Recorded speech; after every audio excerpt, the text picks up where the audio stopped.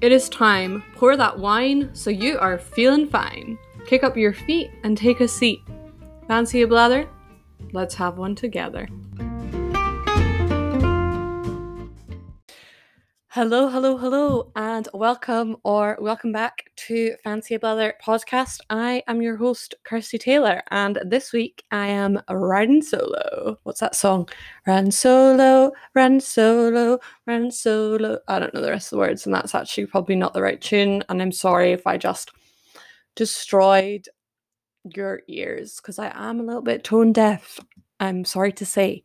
So this week I thought, why not do something a little bit different? I have wondered for years and years where the heck Halloween actually comes from. Today is, of course, the 1st of November. You may be listening to this later on in November. So I hope you all had a spooky and fun Halloween. I know it wasn't the usual thing. I'm not going to lie to you. I've never been a big Halloween gal myself. Please don't come for me. It's just not my thing, really. We never really did it as a family, and I've just always found it very commercial, and I don't really celebrate it. But this year, the only thing I did, well, yesterday I didn't do anything on the day of Halloween. The only thing I did do was a few days ago, I thought, oh, I'm in the mood for a Halloween film. I haven't watched one forever. See if I can find one on Netflix. I made the rookie error and the biggest mistake of all time to watch Hubie's Halloween on Netflix or something like that. And I can tell you with my hands on my heart that was downright the worst film I've ever watched in my entire life. And I was so optimistic. My real optimism came out and I just couldn't give up on it. So I watched the whole thing and it just got worse and worse as it went on. And I have to say, Adam Sandler is a hit or miss guy, and this was such a miss. I really, really don't recommend that you watch that film. It was so bad. I can't believe I wasted about 2 hours of my life to watching that. It's really quite soul destroying. Anyway, on to bigger and better things. So before we hop into where the heck Halloween comes from, thought we would start off with our usual small wonder of the week. So this week I've been really enjoying sunrises, and you might be thinking, Kirsty, sunrises? What are you doing awake at the time of a sunrise? And you're not wrong. What am I doing awake at the time of a sunrise? Well, everyone that's listening, I have a job to go to now. I'm currently placed in a school. I'm a student teacher, and I need a nice early start to get to my school on time. So it's a nice 6 a.m. wake up call for me at the moment, sometimes 5:30, because I am trying to work in some yoga and I like a nice slow morning. You'll probably all think I sound insane. To be fair, I'm in bed by about 9 p.m. at the moment because I can't handle it because I'm so tired. So that is what is going on at the moment. But when I drive to work, obviously when I'm parked or when I'm at a red light, or if it's right in front of me, I do drive safely. I see the most stunning sunrises, and part of my drive you can actually see them over the water, and I just wish for the life of me that I could just not be in my car going to work and could be walking down onto the beach to watch the sunrise over the water. But autumn has been bringing these sunrises, and I'm very, very impressed. And Aberdeen, hats off to you. So that is my small wonder. So I've become a sunrise person. Who knew? Who knew that would ever happen? So yeah. So what am I engaging with this week? This is a hard one because honestly, I've been pretty slammed. I have been trying to learn more, funnily enough, about the Titanic because that's what my class are learning about.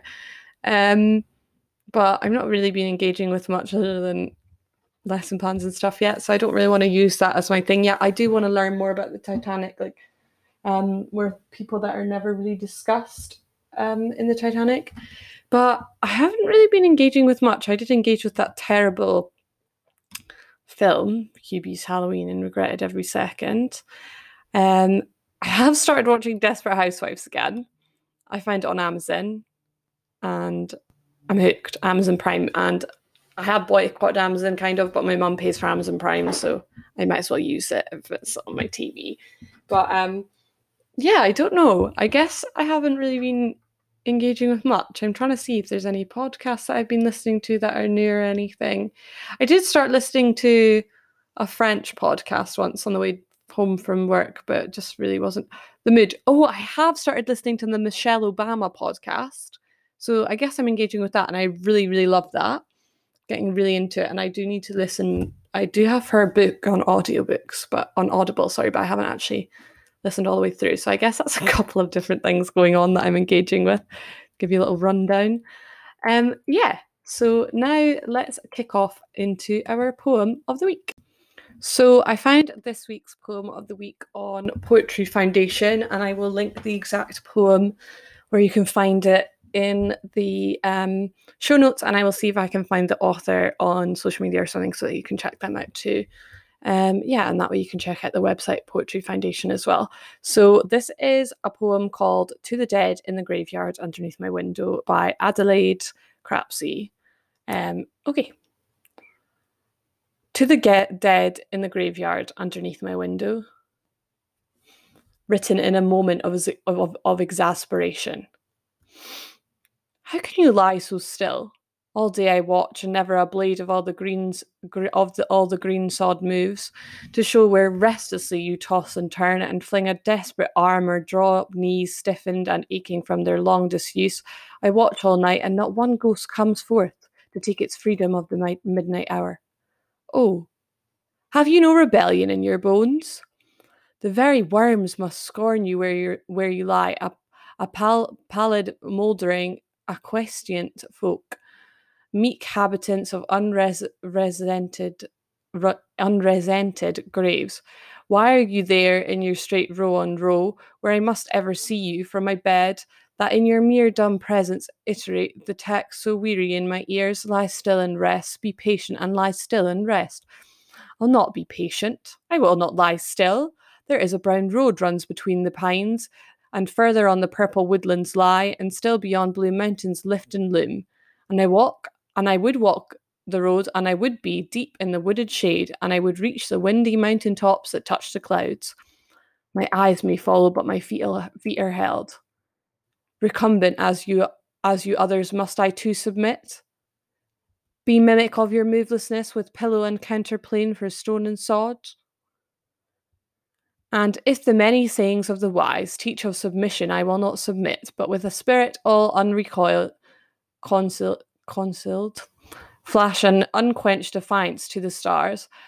Better it is to walk, to run, to dance, better it is to laugh and leap and sing, to know the open skies of dawn and night, to move untrammeled down and the flaming noon, and I will clamour it through weary days, keeping the edge of desperation sharp. Nor with the pliant speaking on my lips of resignation, sister to defeat, I'll not be patient. I will not lie still. And in an ironic quietude, who is the despot of our days and lord of dust needs but scarce heeding, wait to drop grim casual comment on rebellion's end.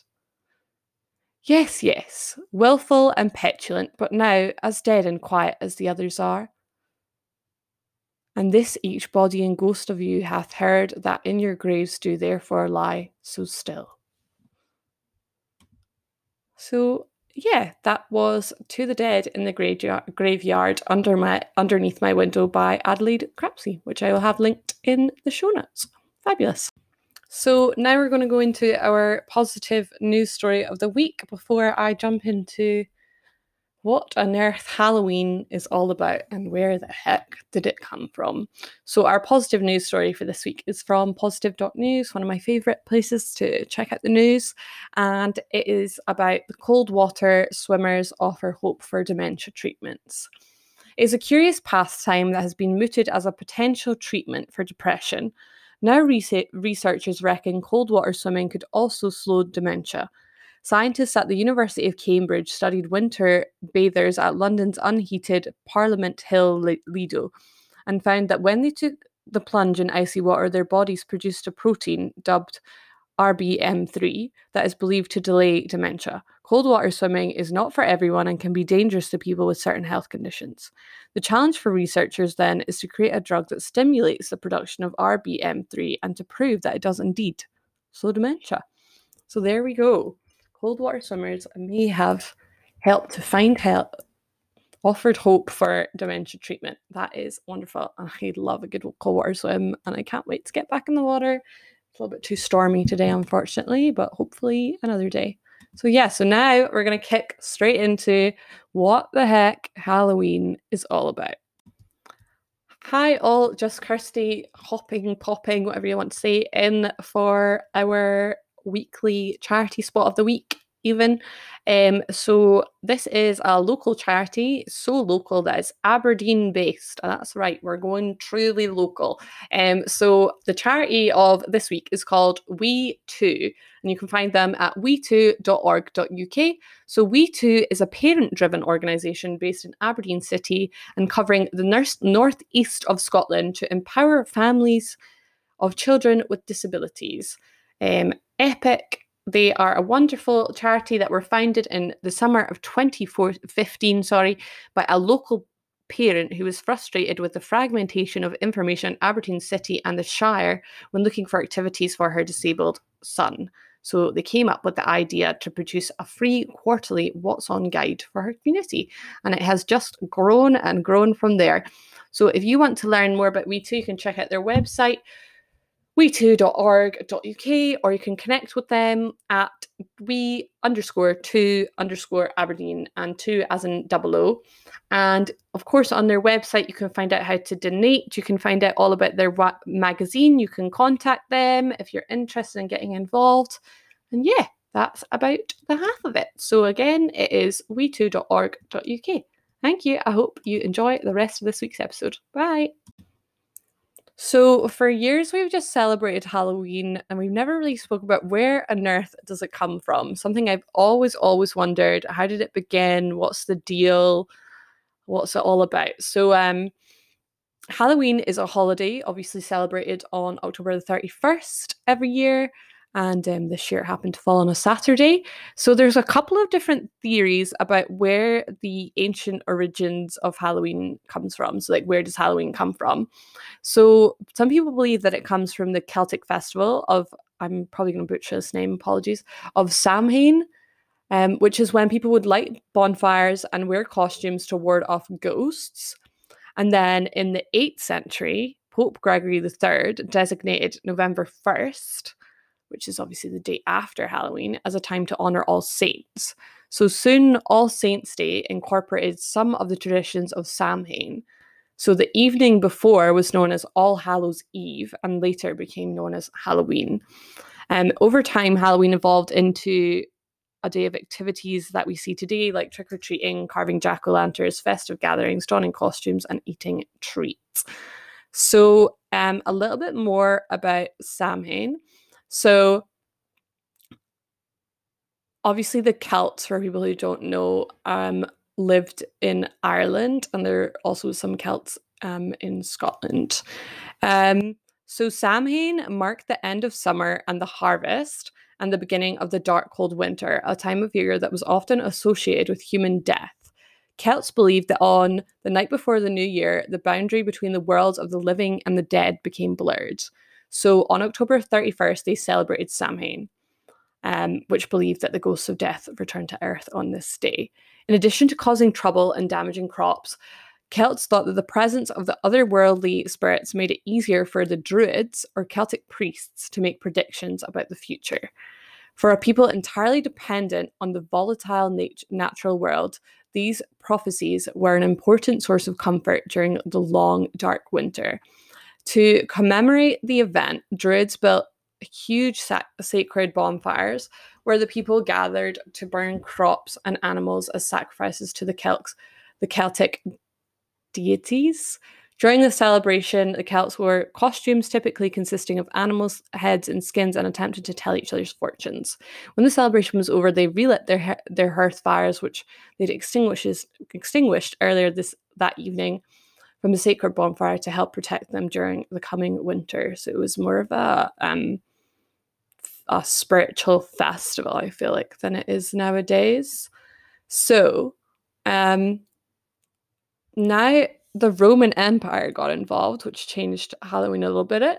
So in 43 AD, the Roman Empire had conquered the majority of Celtic territory.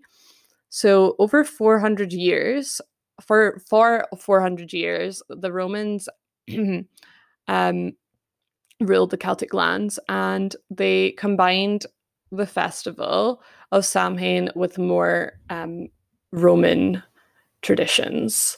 So the first was Feralia, a day in late October when the Romans traditionally commemorated the passing of the dead. The second was a day to honor Pomona, the Roman goddess of fruits and trees. The symbol of Pomona is the apple, and the incorporation of the celebration in Samhain probably explains the tradition of bobbing for apples that is practiced today on Halloween. So bobbing for apples came from the Romans. So All Saints' Day is, I believe, the day after Halloween. It's November 1st. And All Saints' Day, interestingly enough, I was learning this in my placement this week, is still celebrated by the French. So I believe it is called, and apologies for any mispronunciation, La Toussaint. And All Saints' Day is a little bit different because it's celebrated on November 1st. And the French don't celebrate Halloween because they think it's quite commercial. And All Saints' Day is a Catholic festival, I'm pretty sure. And they don't really, I'm not sure if they dress up. They have parades and things like that. But it's kind of a day to celebrate the dead. And it also marks the start of the holidays for French children. So they quite enjoy. So it's a sign they're about to be on holiday. So, but I don't think they take part in, they don't trick or treat or anything like that. So a little bit more about All Saints' Day. So it was Pope Boniface, Roman the Fourth, dedicated the Pantheon in Rome in honor of all Christian martyrs, and the Catholic feast of All Martyrs' Day was established in the Western Church. Pope Gregory III later expanded the festival to include all saints as well as all martyrs and moved to observance from May the 13th to November the 1st. So that's what it is today in France. La Toussaint is on November 1st. So by the 9th century, the influence of Christianity had spread into Celtic lands where it gradually blended with and supplanted older Celtic rites. In 1000 AD, the church made November 2nd, also All Souls' Day, a day to honour the dead. It's widely believed today that the church was attempting to replace the Celtic Festival of the Dead with a related church-sanctioned holiday, so they wanted to take over Halloween and make it religious. So All Souls' Day was celebrated similarly to Samhain, with big bonfires, parades, and dressing up in costumes as saints, angels, and devils. The All Saints' Day celebration was also called All Hallows or All Hallow Mass, from Middle English All Hallowe Mess, meaning All Saints' Day. And the night before it, the traditional night of Samhain in the Celtic region began to be called All Hallows Eve, which eventually became what we know it today as Halloween. So how did Halloween get to America? You might be wondering. I mean, I don't know how much I'm wondering that, but why not look it up anyway? I'm going to say it probably had something to do with colonialism, because it's how most things got to America, unfortunately. So the celebration of Halloween was extremely limited in colonial New England because of the rigid Protestant belief systems there. So Halloween was, yeah, that makes sense. Halloween was much more common in Maryland, and the southern colonies, as the beliefs and customs of different European ethnic groups and the American Indians meshed. American indigenous people, I guess, a distinctly American version of Halloween began to emerge. The first celebrations included play parties, which were public events held to celebrate the harvest. Neighbors would share stories of the dead, tell each other's fortunes, dance, and sing. Colonial Halloween festivities also feature the telling of ghost stories and mischief-making of all kinds. By the middle of the 19th century, annual autumnal festivities were common, but Halloween was not yet celebrated everywhere in the country. In the second half of the 19th century, America was flooded with new immigrants. These new immigrants, especially the millions of Irish fleeing from the also famous Irish potato famine, helped to popularize the celebration of Halloween nationally. Interesting. So here is the history of trick-or-treating. Interestingly enough, trick-or-treating is not really a term used in Britain, or I don't know about England, but in Scotland it's actually guising is what our parents did growing up, and guising means like to be in disguise. And typically when you guise, you perform something like a song or tell a joke or something. You don't just go to the door and expect something in return just for showing up dressed up. You normally have to do something. And the lanterns were normally made out of turnips, because pumpkins are not really common in this part of the world, really.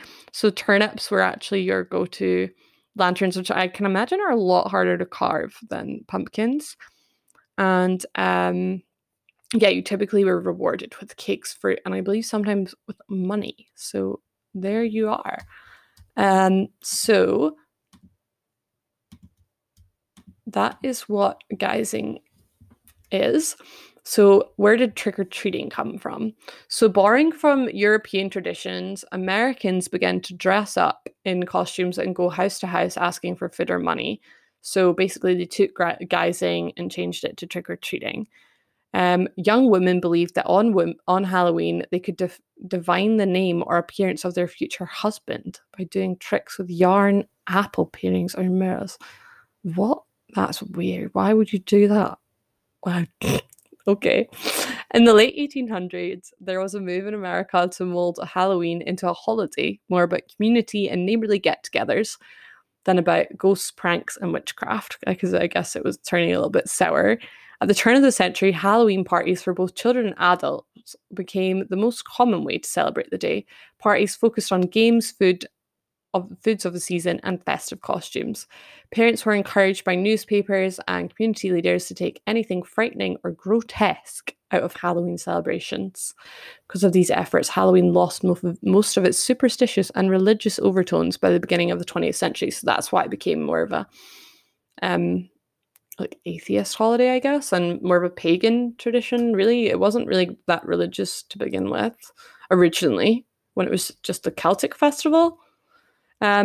So by the 1920s and 1930s, Halloween had become a secular but community-centered holiday with parades and town-wide Halloween parties that as the featured entertainment. Despite the best efforts of many schools and communities, vandalism began to plague some celebrations in many communities during this time. By the 1950s, town leaders had successfully limited vandalism, and Halloween had evolved into a holiday directed mainly at the young. Due to the high numbers of young children during, of course, the baby boom, parties moved from town civic centres into the classroom or home where they could be more easily accommodated. Between 1920 and 1950, the centuries-old practice of trick-or-treating was also revived. Trick-or-treating was a relatively inexpensive way for an entire community to share the Halloween celebration. In theory, families could also prevent tricks being played on them by providing the neighborhood children with small treats. It's kind of like blackmail, isn't it? When you think about it, that's kind of messed up, personally. Thus, a new American tradition was born and has continued to grow. Today, Americans spend an estimated $6 billion. What the $6 billion? What the actual heck? Annually on Halloween, making it the second largest commercial holiday. Well, the French are not wrong about it being commercial. $6 billion on Halloween. That's insane. That's actually like, oh, that's hurt my soul a little bit. But that is interesting. So it obviously comes from so here's a little bit about more lesser known rituals. So what about Halloween traditions and beliefs that today's trick-or-treaters have forgotten all about? Many of these obsolete rituals focused on the future instead of the past and the living instead of the dead. In particular, many had to do with helping young women identify their future husbands and reassuring them that they would someday, with luck, by next Halloween, be married. Who knew Halloween had stuff to do with finding women a husband? That's crazy. In 18th century Ireland, a matchmaking cook might bury a ring in her mashed potatoes on Halloween night, hoping to bring true love to the diner who found it. What if you choke the person? You're going to notice a ring in your mashed potatoes. That's crazy. In Scotland, fortune tellers, of course, recommended that an eligible young woman name a hazelnut for each of her suitors and then toss the nuts into the fireplace. The nuts that burned to ashes rather than popping or exploding, the story went, represented the girl's future husband. What? In some versions of this legend, the opposite was true. The nut that burned away symbolized a love that would not last. That's so crazy. What the heck? Another tale had it that if a young woman ate a sugary concoction made out of walnuts, hazelnuts, and nutmeg before bed on Halloween night, she would dream about her future husband. And she'd also have a sugar rush. Young women tossed apple peels over their shoulders. Who peels an apple? That's weird. Hoping that the peels would fall on the floor in the shape of their future husband's initials. What? It's just gonna throw it and I'll be like, oh, BJ or something. Oh, that's a bad example. No, I don't want that to be my husband. C. I'm trying to think of someone who I don't know. C. D. And they'll be like, wow, that's your future husband's initials. Try to learn about their futures by peering at egg yolks floating in a bowl of water and stood in front of mirrors in darkened rooms, holding candles and looking over their shoulders for their husbands' faces. Let's be real, they really just needed a telly at this point, obviously.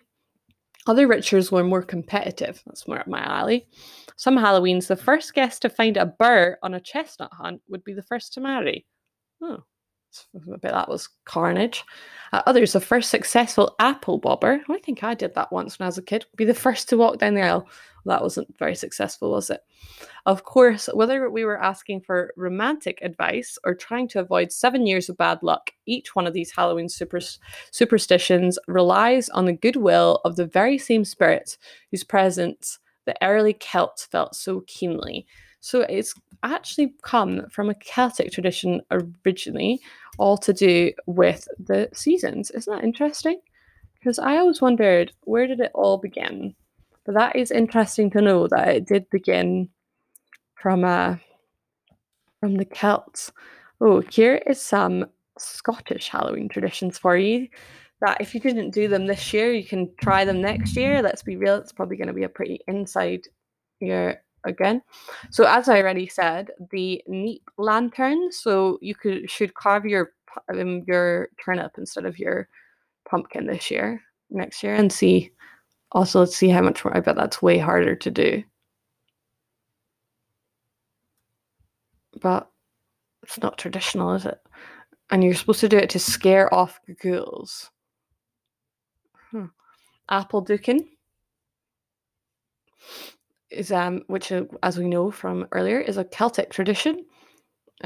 So everyone loves a good bit of apple ducking, really, as long as you don't have a kid with a wobbly tooth, because that's how, well, I suppose that's how they lose their tooth, isn't it?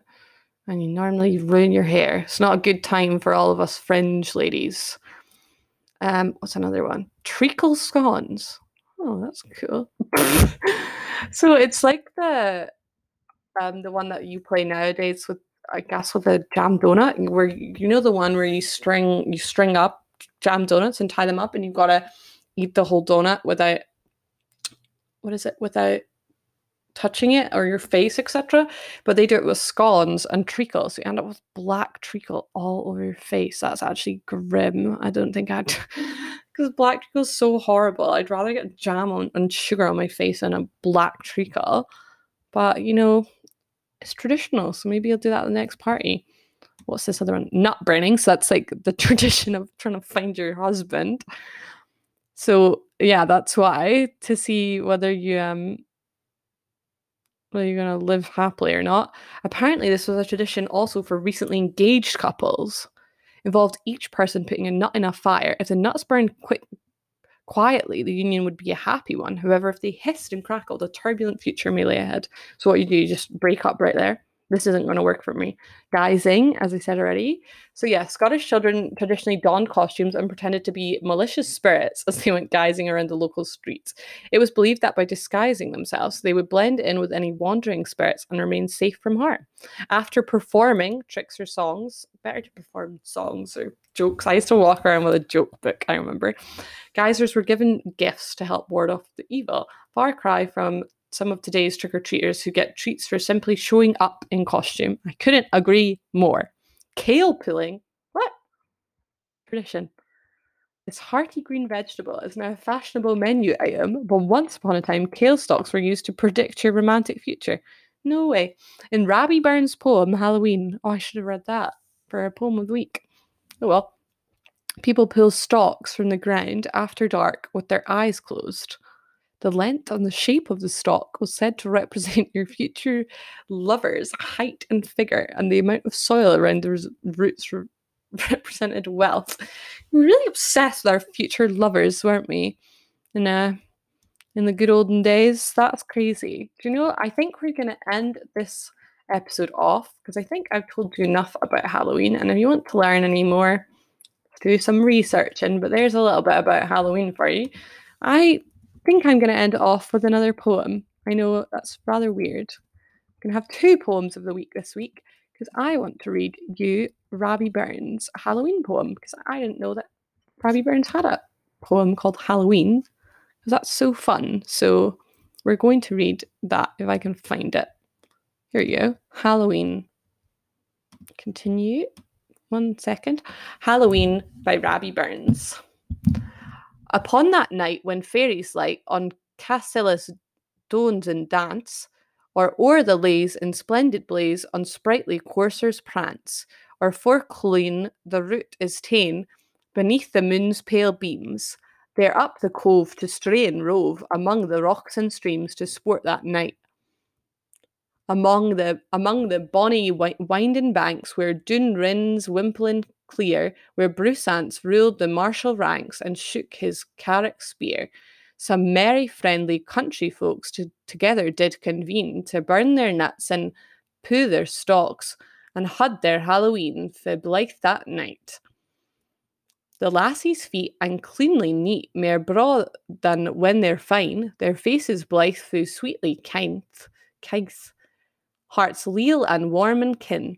The lads say trig wee wooer babs will knotted on their garten, some uncoen blate and some wee gabs, gar lasses hearts gan startin, whilst fast at night. Then first and foremost, through the kale, their stocks moan be sought ounce, they steek their een and grap and wail for mucklin ans and straws.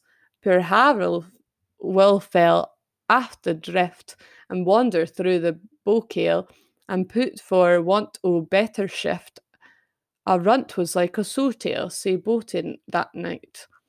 Then stotter crooked gearder nane, they roar and cry a thurtherin.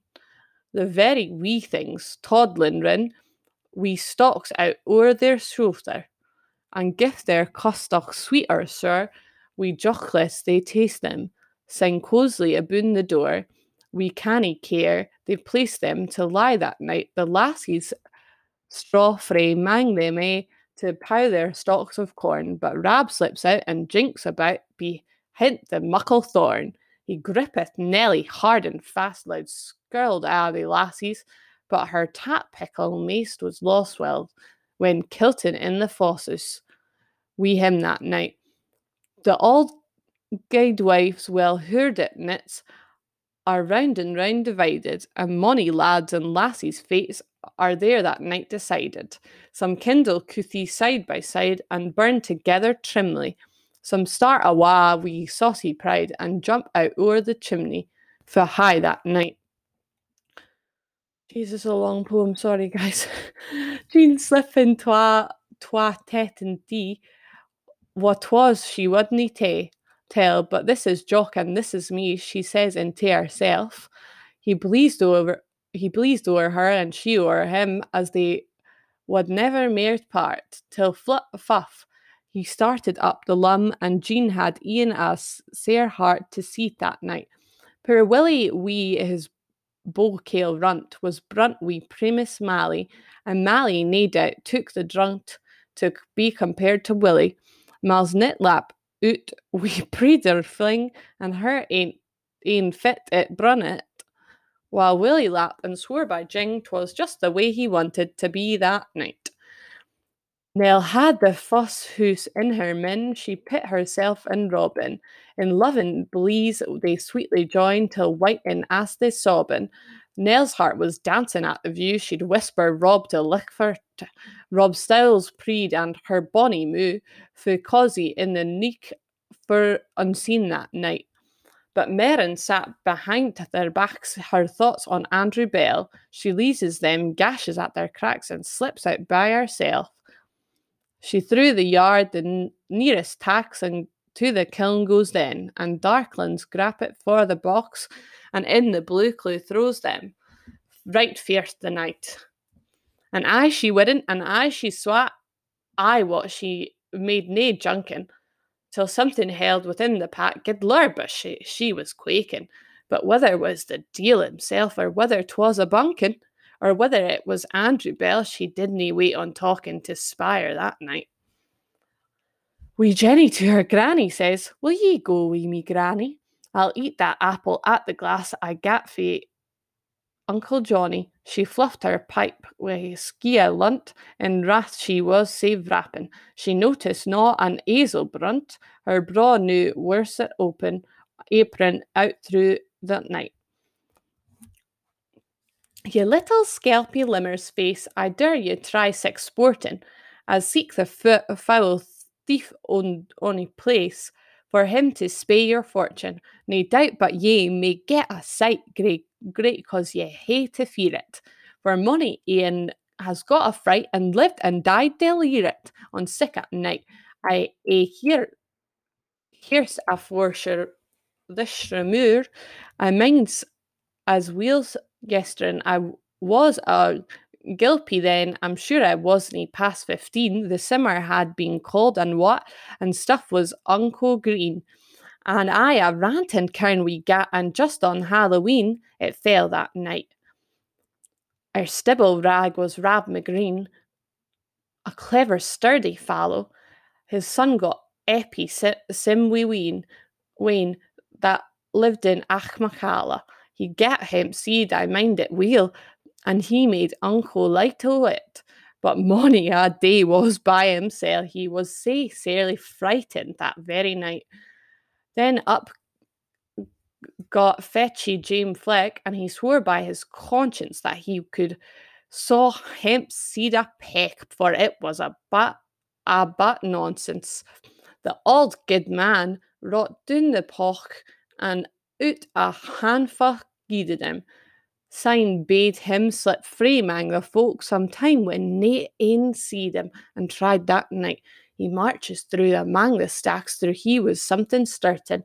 The grape he fit for a harrow tax, and hurls it at his carpet.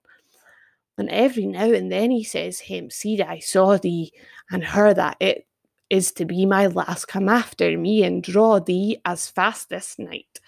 He whistled up Lord Lennox March to keep his courage cheery. Although his hair began to arch, he was sae fled and eerie, till presently he hears a squeak, and then a grain and gruntle.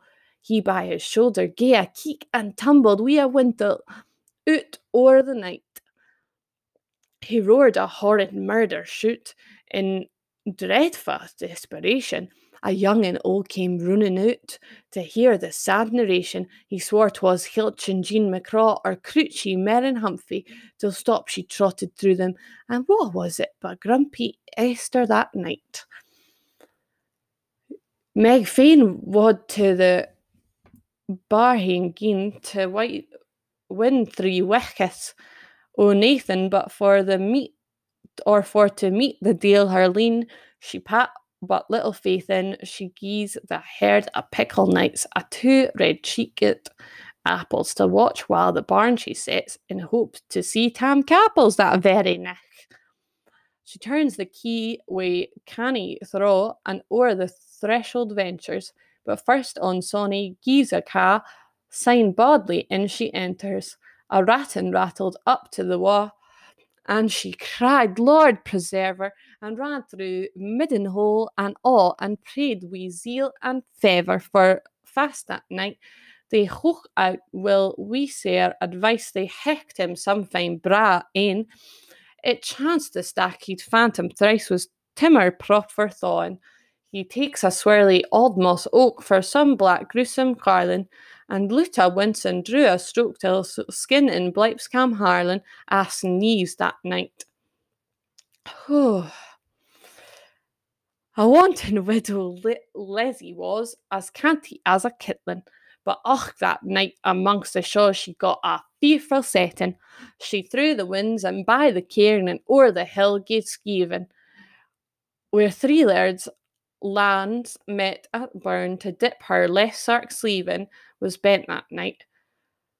Whiles o'er a linn that Bernie plays, as through the glen it whippling, whiles round a rock skirret strays, whiles in a wheel in dimpling, whiles glittered to the nightly rays would we bickering dancing dazzle, whiles cooking underneath the braes below the spreading hazel unseen that night.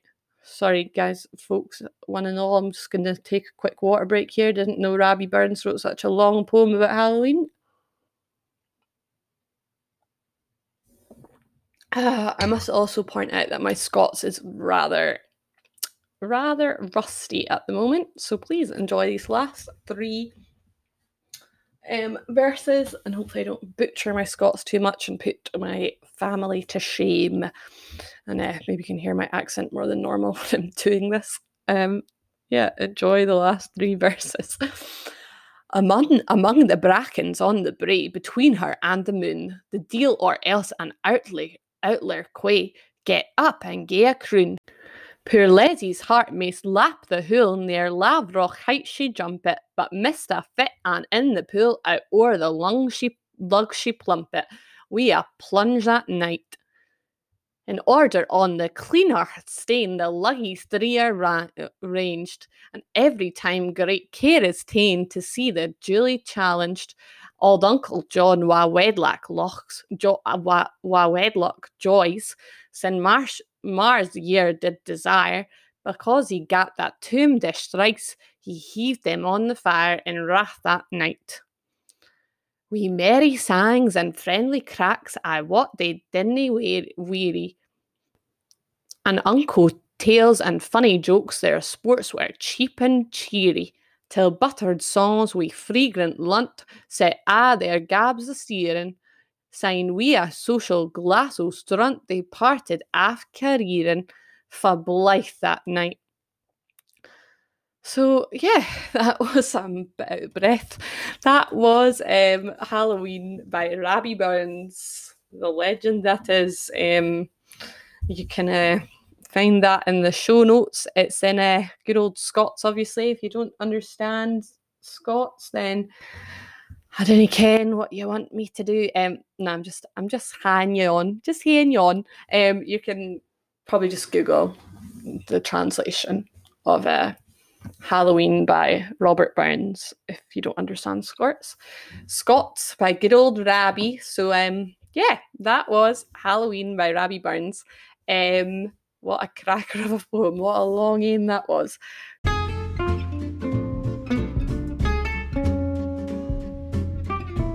So thank you so much for listening this week. I hope you've enjoyed learning what the heck Halloween is all about. Sorry, I'm still talking. I'm in the Scots mindset now. All about. Thank you so much for listening this week, and remember to stay tuned for a new episode with me next week. Next week I will be talking all about our book club of the month, which was Half a World Away by Mike Gale. So don't forget to tune in next weekend to listen to that. Thank you so much. Have a great week. Bye.